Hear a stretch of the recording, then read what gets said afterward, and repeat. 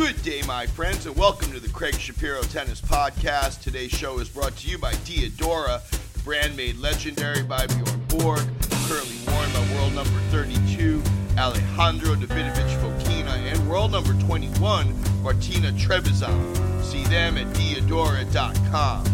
Today's guest grew up in Sydney, Australia, and served and volleyed his way to 26 majors, including Wimbledon in 67, 70, and 71, the Australian in 73 and 75, and the U.S. Open in 67 and 73. He was the number one player in the world in 1967 and a member of the legendary Aussie Davis Cup teams through the 60s and 70s, and was Davis Cup captain from 1994 to 2000, the living legend with the signature handlebar mustache. The Hall of Famer, John Newcombe, is today's guest. And we're talking a little quiet because we're on the top floor of what they call the competition areas at the Australian Open. I mean, you can't really do that much better. Is this recognizable to you, this tournament? From where it started, the Australian Championships? No, it used to be played at Kooyong, which is a couple of miles away from here. And did you win it there? I did. I won it twice there. Now, the gentleman you hear, former world number one in both singles and doubles. 26 Grand Slam 26 major wins, carried the torch for the Australian Davis Cup team for a lot of years. One of the most famous people we've ever had on the show, one of the most famous people in the history of tennis, John Newcombe. Pleasure to have you. And we're Happy to be here. Kooyong is essentially the equivalent of, like the West Side Tennis Club. Exactly, yeah. Private tennis club and a lovely stadium, and had a long history, the same as Forest Hills had with the championships and with Davis Cup matches. And now we're here, and this is like Candyland. This is like adult spring break out here. This is, it's unbelievable the job they've done, and year by year, Tennis Australia keep improving their facilities, and so they've actually set the benchmark of having indoor courts and that, and really force the other Grand Slams to start covering their courts. Now, as you know, we do a 5-set format. The first set's the off-the-court report. So you're just here circulating, watching tennis? I'm just down here with some friends and watching the tennis and catching up with mates, going out to dinner and, enjoying the tennis. Do you utilize the Final Eight Club? Not very much. You don't? Do you have like a different royal box you sit in? No. No? No. I don't mind staying out of the limelight. Although I got to say, at Wimbledon, I do enjoy the invitations to the royal box. Let's move into the second set. This is the on-the-court report. So we talk about the business of tennis. What have your impressions of the tournament been so far this week? I think it's making a great comeback from the COVID years, which cost Tennis Australia a hell of a lot of money. In 2020, the tournament was played. 2021, did they play in 21? Yeah. They did with no fans. And then last year was half fans. Cost them... it kneecapped the association. Yeah, we had at the start of that a surplus in the bank of $80 million, and that all went on making sure that the tournament was run no matter what. Yeah, they've done a great job in keeping things going. What about the tennis? The tennis this tournament? Yeah, have you enjoyed it? I thought the matches have been great. It's sad to see Roger not here and to see Rafa go out early with what looks like a pretty serious injury. But the new breed of guys are coming through, and I'm excited watching them. And there's a couple of young guys I hadn't heard about who are doing remarkably well, and in the men's and women's, there's some young players coming through I haven't heard of before from Czech Republic. So I'm interested to dig around and find out. They must have some pretty good programs going over there at the moment. Is that interesting to you to see who's doing what in terms of high performance training? Yeah, I've been involved with junior tennis in Australia for many, many years, and when when I quit the circuit and was living more back here, Tony Roach and I got very involved in junior programs, and In high performance development. I never called it that. I'd say taking really good young players at 13, 14 years of age and developing them into being able to maximise their full potential. Do you keep your eye on different organizations' player development? Like the French have been doing very well, and the Italians in particular, and whatnot. A little bit, yeah. I mean, I'm not involved anymore with the development programs that was for years, and started the Player Development Council here and chaired that for many years, and then I was captain of the Davis Cup team for 7 years. So in that role, we were able to bring young players into the Davis Cup squad and to blood them in the culture that we were trying to create. We see that out here. Leighton and Tony are at every Australians match. Exactly. Well, Tony Roach and I were running the Davis Cup program, and we brought Leighton in as what we called the orange juice boy when he was 15 years of age. And I'd actually met Leighton when he was, I'd watched him when he was 10 years of age in Adelaide, and sort of had my eye on him since then. But at 14, he came over in a team from South Australia to my tennis ranch in Texas, and he was only 14 then, and he was over there with the team for 3 weeks playing in some tournaments and training, and came up to me one day and said, "Could I do an interview with you?" And I said, "Sure." He had a school project, and so I said, "When do you want to do it?" He said, "I'm ready now." So we sat down and he pulled out a piece of paper. He had 25 questions already written down, very well organised, and we did a long interview. It was good fun. And then we brought him into the squad, and helping him become number one in the world and a Davis Cup champion. And he became part of the culture that we were trying to recreate in Australia. How are you feeling about Australian tennis right now? Not bad. Not as happy as I'd like to be. All of a sudden in women's tennis, Ash Barty retired, and so. Did you see that coming? Did you know that was going to happen? I was surprised and not surprised. Ash is that type of person where tennis to her was important, but it was never going to be the be-all and end-all of her existence. There are other things in life you could see that she was, would be looking forward to. And I think when she won Wimbledon, that was a lifelong goal.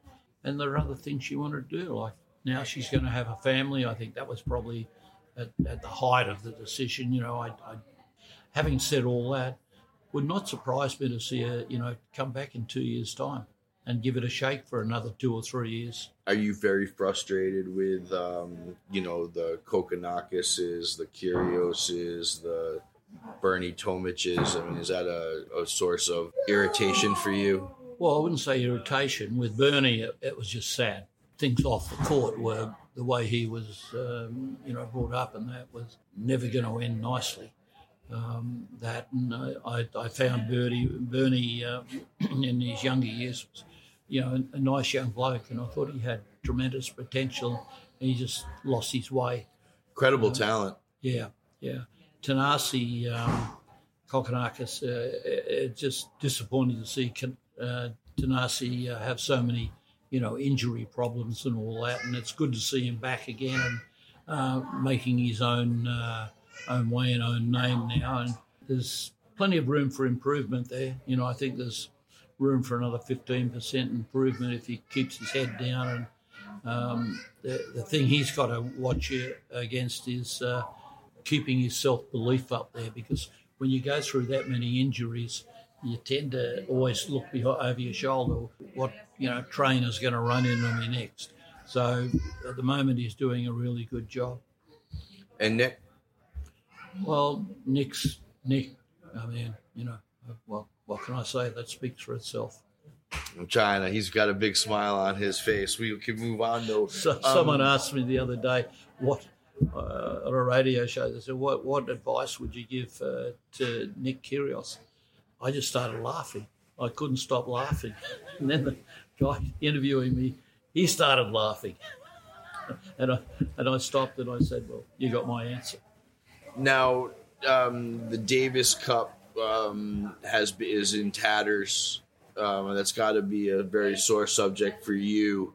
What can you tell us about Gerard Piqué Group leaving? Is that going to adjust things to make it the home and away ties that I know the Aussies in particular are missing desperately? Yeah, that was one of the saddest days of my life when they sold the Davis Cup for some pieces of silver. It could have been a way to reconstruct it where the ITF kept control. I made an approach with Charlie Passerelle to the ITF back in the 90s, the late 90s, when I was Davis Cup captain, about changing the whole format of the Davis Cup. It was with the ATP's blessing, and the president, the ITF, Brian Tobin, was a good mate of mine, and they listened to us with blank expressions. And I said later, Tobe, what's the story? Why won't you entertain this? He said, well, we don't trust the ATP. I thought, you've got to be kidding me. The ATP were ready to create a 2-week window to have a 8-man finals that you'd develop over 2 years to get to that. It was a terrific format, and they didn't do it. So, I did meet with Dave Haggerty, the ITF president, a year ago, and he was explaining to Neil Fraser and myself at Wimbledon what they were doing, and we just looked at him like, it's not going to work. It's not going to work what you're doing. Why? Why didn't it work? There's no home matches. I mean, the Davis Cup, doesn't matter who's playing. You put US against France, two great nations, and they play in Italy. You don't get that atmosphere. It's not, a hard time selling it out. You play Australia against anyone in Australia, you got a sellout crowd. And that was what Davis Cup was all about. The history of Davis Cup was sold out. Competition is going for 100 years, was started on the whole premise of Great Britain coming over and challenging the United States. It was called the Challenge Round, and it was set out over 3 days, best of 5 set matches, 2 singles, second day doubles, and the reverse singles on day 3. And that format was always to sell out crowds wherever you played. That whole was gone. So somehow they've got to get it back and save the Davis Cup. If they're going to keep going like they are, they should not be allowed to use the terminology Davis Cup. Call it whatever you want to call it, but that's not the Davis Cup. It's not what Dwight Davis created. Let's move into the third set. This is the portion of our show where we talk about your career. John, where does your tennis begin? I was brought up in a suburb of Sydney called Longyearbyen. It was a dead-end suburb because there was no through traffic. It ended the river there. Middle-class, neighbourhood. My dad was a dentist, and I used to hit on the street with other kids around the neighbourhood when I was 6 years of age. And when I was 7, we went on a family holiday, and my parents, who played social tennis, were playing, and I said, can I come and hit some? So I came out there, and they couldn't believe how well I played. So they said, better get in some lessons. So I started having some lessons, and by the time I was 10, when I was 8, I played in my first Sunday morning men's comp. I was only 8. You played in a round robin when you were 8 against all the adults. Against adults, and we won that C grade comp, the first one I played in. And then at 10 years of age, I started playing, in junior matches, and I won every junior championship, all the way through. Now, did you battle with, Tony and Rosewall and Labe? Did you guys all know each other right from when you were kids? No, Ken's 10 years older than me. Ken's got 10 on you. Ken was, he and Lou Hode were playing Davis Cup. They were the young heroes, and I was 10 years of age, listening on the radio and dreaming how I'd like to be doing that one day. Tony Roach is a year younger than me.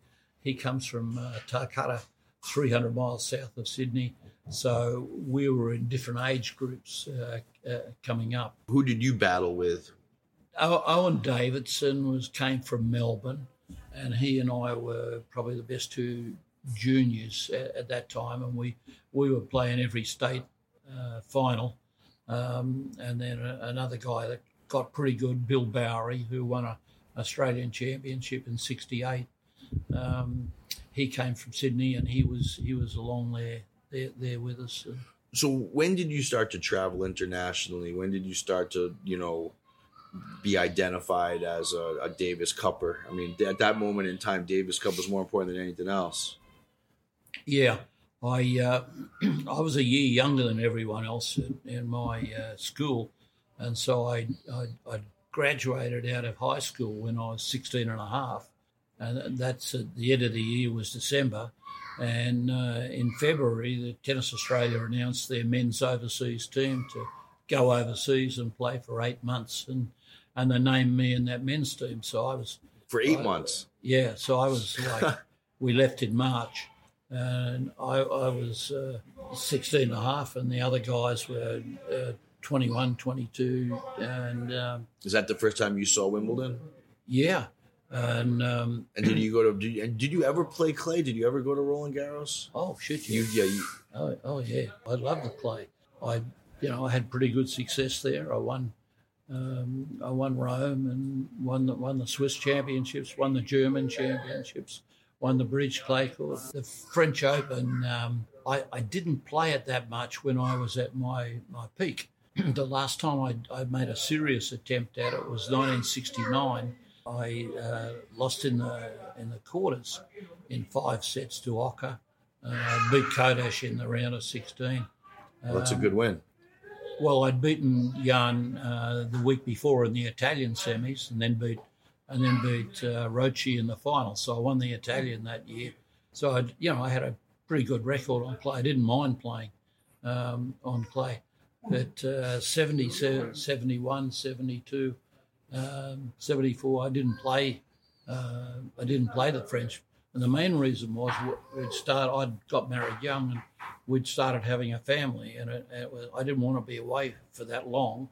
And although they travelled with me in '69, we only had one kid then.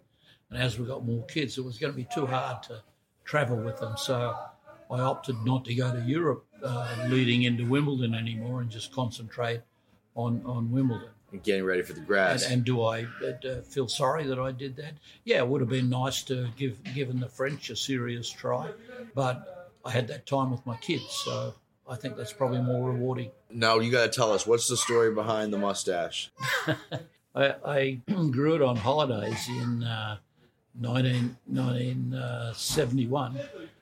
In January, we were in Hawaii, and my wife liked it, so I kept it. And then clothing company in America, early 70s, I signed up with them. We were looking for a logo. I went to New York and sat down. They had all these logos, and the moustache logo was one of them. So we decided on that because we thought it looked pretty good. That was an iconic logo. Was it like the eye with the mustache? Is that what it was? One eye and the mustache. And what was the name of the company? Was it Newcombe? No, it was Interwoven. It was a company. Interwoven. And a company out of New York. And then we branched out from there. And in the end, I had 7 clothing contracts around the world with different companies. Did you make a fortune? I made reasonably good money. Had a different contract in Canada and England and Italy and Australia. That was a great logo. For our listeners, this was one of the best logos there ever was in tennis. Yeah.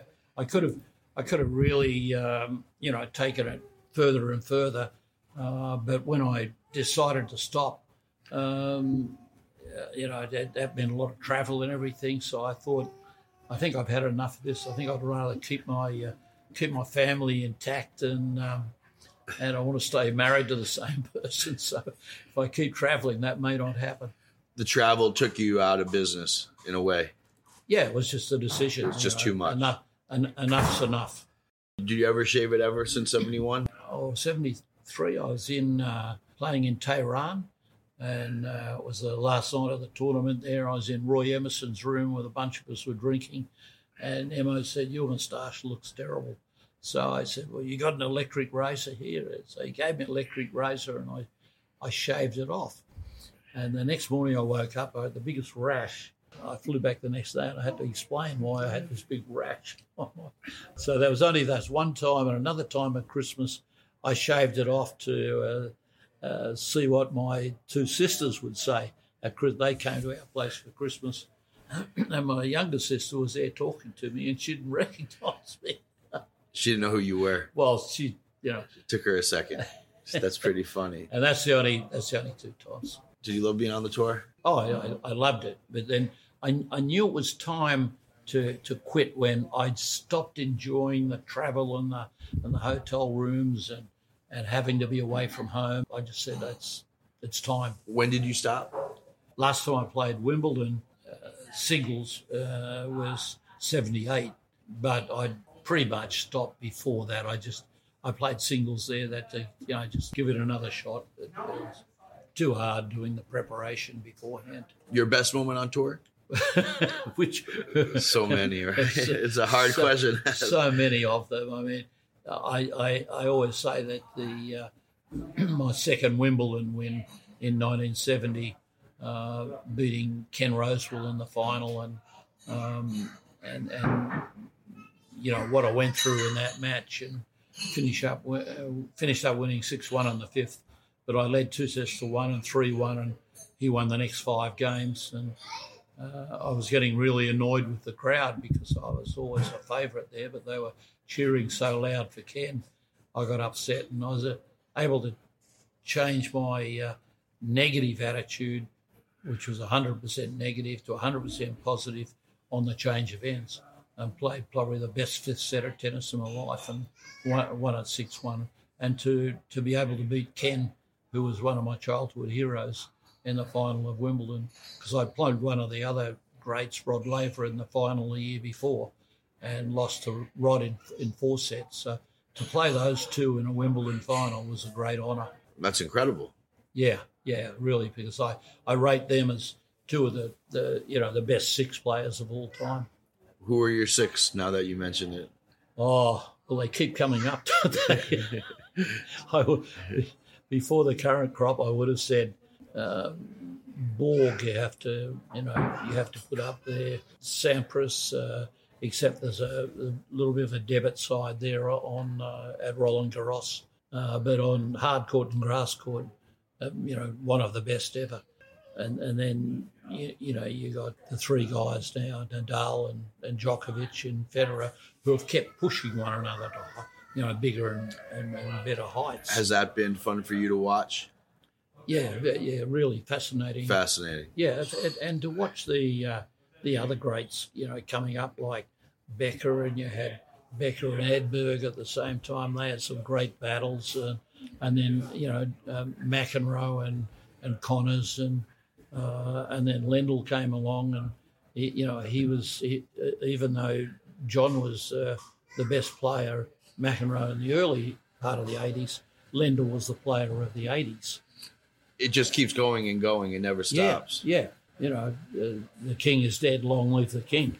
That's what happens in tennis. I mean, there'll be a great and you'll say what will happen. And that's why this tournament's so exciting, because you've got the 3 great guys phasing out, and you've got these new crop of young players coming up who are fantastic. And who's going to be next? You toss a coin, don't you? I mean, Tsitsipas is really one of the older guys in there now, and then there's other bunch of guys, and probably in a year, Tsitsipas is going to find himself, instead of being the 100, he'll be the 100.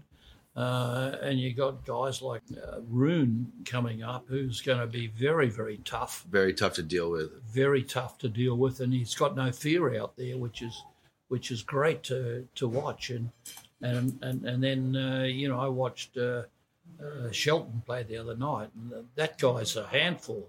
I haven't seen him where he's had a lot of questions asked of him yet, but just early at this stage, he looks like he's really got the goods, but there's a long way to go yet. When you look back on your career, how do you think you've been remembered? Oh, I think as someone who enjoyed playing the game.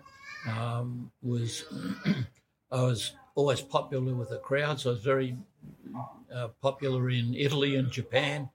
and in all other places, because people could see that I enjoyed playing, and I felt the crowd. I felt like they were with me and I was with them, whether they were against me or for me.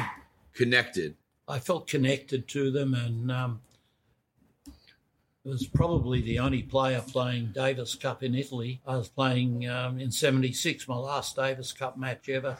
I was playing Adriano Panatta, who was a god there. Of course. And they were going nuts for him, and I won the first set and he won the second, and the crowd wouldn't shut up for about a good 10 minutes. They were just chanting for him. And I was waiting to serve. And this is for Italico. And when they finally stopped, as the Italians do, it was like, okay, that's it. We've had our fun. Let the theatre continue. And I'm standing there ready to serve, and there's complete silence. So I put my head down and threw my racket on the ground, threw the balls away, looked up at the crowd and said, hey, Io, I play well too. What about me? And it was a big risk. And I kid you not, without a word of a lie, I got a minute and a half. They started going, clapping and stamping their feet, Newcombe. And I'm standing there like that. And anyway, then they just stopped and they were ready for it to continue. And I looked up, and Adriano's at the other end of the court. He was a good friend of mine. He had the shits with me. He was staring at me like he wanted to kill me. You pulled the crowd to them. You shut it down. I won the battle, but I lost the war. I lost the match. We lost the Davis Cup. But it was my last Davis Cup match. It was a great thrill. Let's move into the fourth set. This is the 10-ball scramble. I had Sport Association. I just say it. You say what comes in your mind. You ready? Favorite tournament? Wimbledon. Your favorite city? Sydney. Best of 5 tennis. I love best of 5 tennis. I love best of 5. Does it hold up? I don't care whether it holds up or not. It's a true test. Your favorite player growing up? Ken Rosewall. Your favorite player now? Is there anyone you love to watch play? Was Roger. And what about the women? Is there a woman that you like to watch play tennis? It was Ash Barty.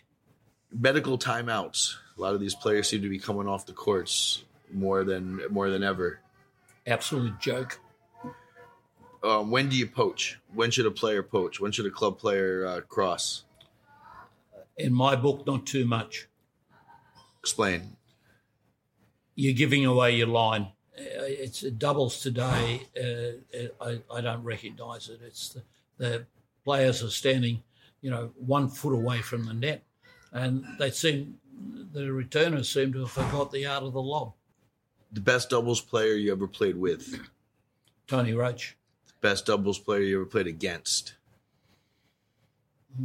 Fred Stolle. That's a good. We haven't heard that name. He was tough to deal with, huh? Fred was a great returner and a healthy serve. The ATP. Great, because I was one of the founders of the ATP, so obviously I love it. Sometimes I think they've lost their way at the moment, but some things I don't agree with where they're going. The ITF.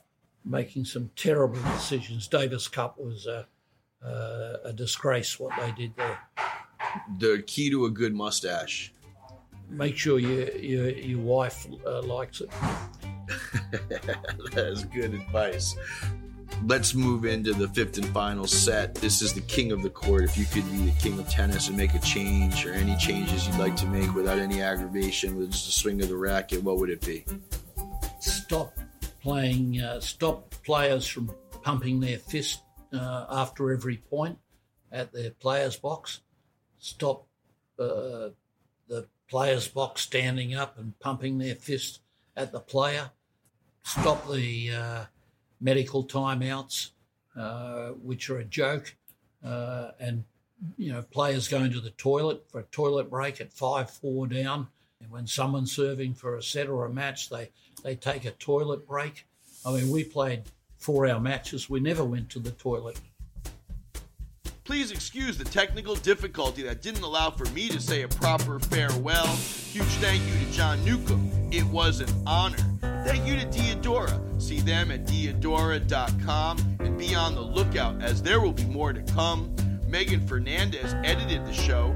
Our music is by Brian Senti. We'll be back next time with more of the most interesting voices in the sport. Until then, I'm Craig Shapiro and you are released.